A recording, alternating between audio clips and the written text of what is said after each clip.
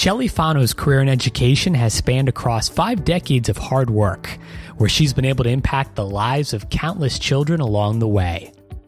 In this podcast, we're going to discuss with Shelley how her past experiences will help to shape her future work on the school board here in District 9. We'll also talk about the tools all children need to succeed regardless of their economic background and much more. This is the Fano for School Board podcast. Shelley, welcome back to the podcast. Today we want to talk about your experience in education and the work you've done over the years and how you've really made an impact and you've touched so many different young people's lives and how you can really be the best candidate possible for the school board position here with the election coming up in August. And just starting off, if you could, Shelley, tell us a little bit about the work you've done in education over the years and why it's been such a big part of your life. Thank you, Brad. Great speaking to you today on this podcast. To give you a little bit of historical perspective, back in the early 1970s, I was actually started as a volunteer Montessori teacher's assistant. It was because my daughter had started preschool and I wanted to understand everything that was going on in her Montessori Children's House classroom. I studied and subsequently I became a certified Montessori teacher, earning my very own Montessori classroom at the Alexander Montessori School in the red door because each door had a different color. She actually attended the yellow door, but I was teaching in the red door. As my children moved on to elementary school and because my undergraduate degree was in modern languages with a Spanish specialty, I went on to teach at the Alexander Elementary School, combining both my Montessori skills and my undergraduate skills from the modern language degree to teach elementary school Spanish for several years.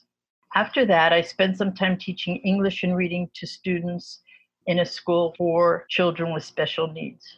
In the later years, I was fortunate to be hired at Miami-Dade College on a part-time basis in 2001, which later turned into a full-time administrative position. I can share that today I continue as a college-wide administrator and a proud member of the Miami-Dade College family.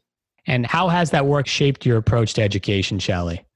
Brad, my most recent work at the college has given me the opportunity to work in tandem with my colleagues at the college in developing various educational programs that increase and enhance students' career, technical, and workforce skills. As you know, before this unfortunate pandemic, the unemployment rate had declined much faster than the poverty rate.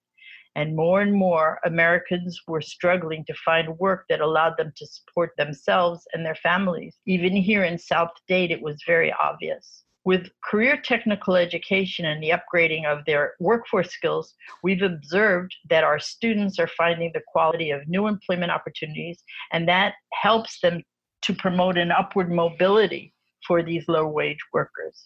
In addition to that, my role as a chairperson of the Miami-Dade College Hospitality Center, I am the executive director of the Hospitality Institute.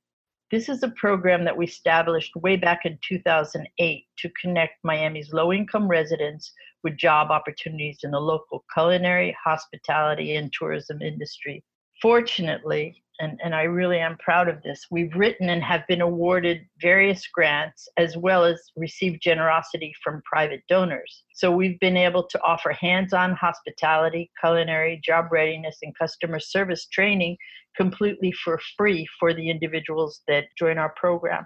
Since its inception in 2008, the Hospitality Institute has graduated several thousand participants and assisted them in finding sustainable employment and helping them to have a better life.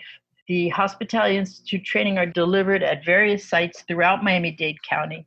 And in addition, we offer high school dual enrollment opportunities, boot camps, and summer school work readiness training for Miami-Dade County public school students. Getting back to our MDCPS classrooms, it's my strong belief that career and technical-based education provides additional opportunities and a strong foundation for students to become more than just average students. That's why I'm such a strong proponent of career technical-based education, because career in technology and education gives our students the technical skills, it gives them academic skills, and for earning wages gives them employability skills. This helps the students to see in real time just how important their learning offers a pathway. And it ultimately will lead them toward jobs and address the needs of our local employers' demand for workforce.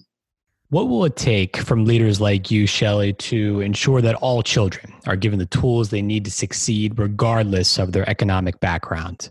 You know, Brad, this global pandemic has completely changed the paradigm for all of us, and especially our children. The economic aftermath will place us in a not only social economic environment, but an emotional state as well that we've never ever seen before. The uncertainty regarding families and their school-age children in regard to their learning and well-being needs to be in the forefront of the minds of our educators and all of our community leaders. I truly believe it is very important to take into consideration that many of our parents in underserved areas were and actually still are on the front line of workers who are bearing the brunt and stress of this very unfortunate situation. Many of our hospitality, restaurant, retail, construction, service employees have been laid off or find themselves completely without a job at all and no wages coming in. Yet at the same time, it's interesting that there's a need to hire more healthcare, grocery, retail distribution, and other types of employment needs. And our children are right in the center of all this uncertainty and somewhat of a chaos, right? I believe one of the most critical issues we need to address moving forward after this crisis passes is to try in every way possible to create as much routine and structure for our students. This will hopefully serve to give our children a foundation and a return feeling of safety and stability, especially allowing them to regain as much normal as possible.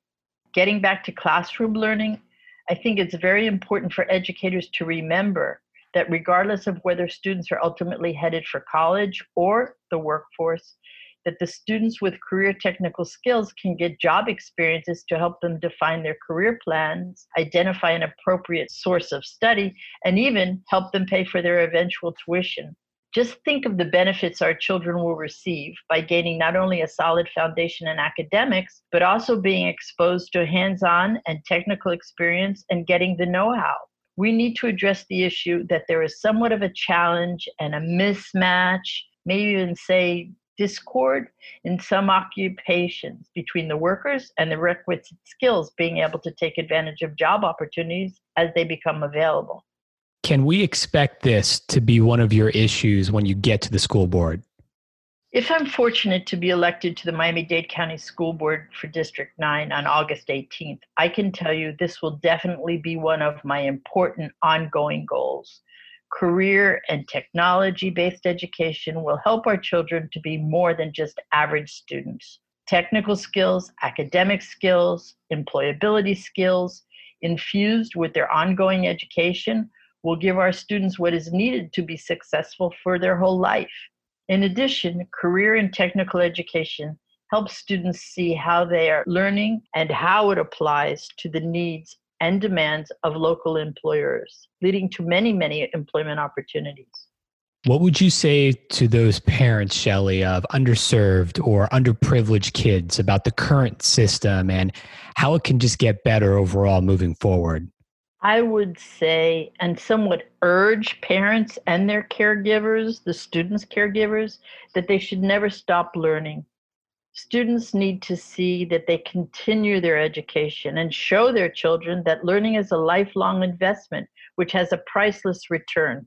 They need to show them just how important everyday learning is and how it will always pay off for the students at the end of the day. Well, great to talk with you, Shelley, today about your career in education and as you continue to move toward this election coming up in August and all the good work you're doing here on the campaign. Thanks for coming on. Brad, I also wanted to let you know that there's a new feature on my website, which is called Ask Shelley. Folks can log on to FinalForSchoolBoard.com, and on there they'll find the Ask Shelley option. There they can ask me any questions on a variety of issues, and I'll be glad to respond. Thanks again for joining me on this podcast today and allowing me to share some of my educational background and some of my thoughts regarding how we can address issues facing our students today, especially those who are underserved in our community.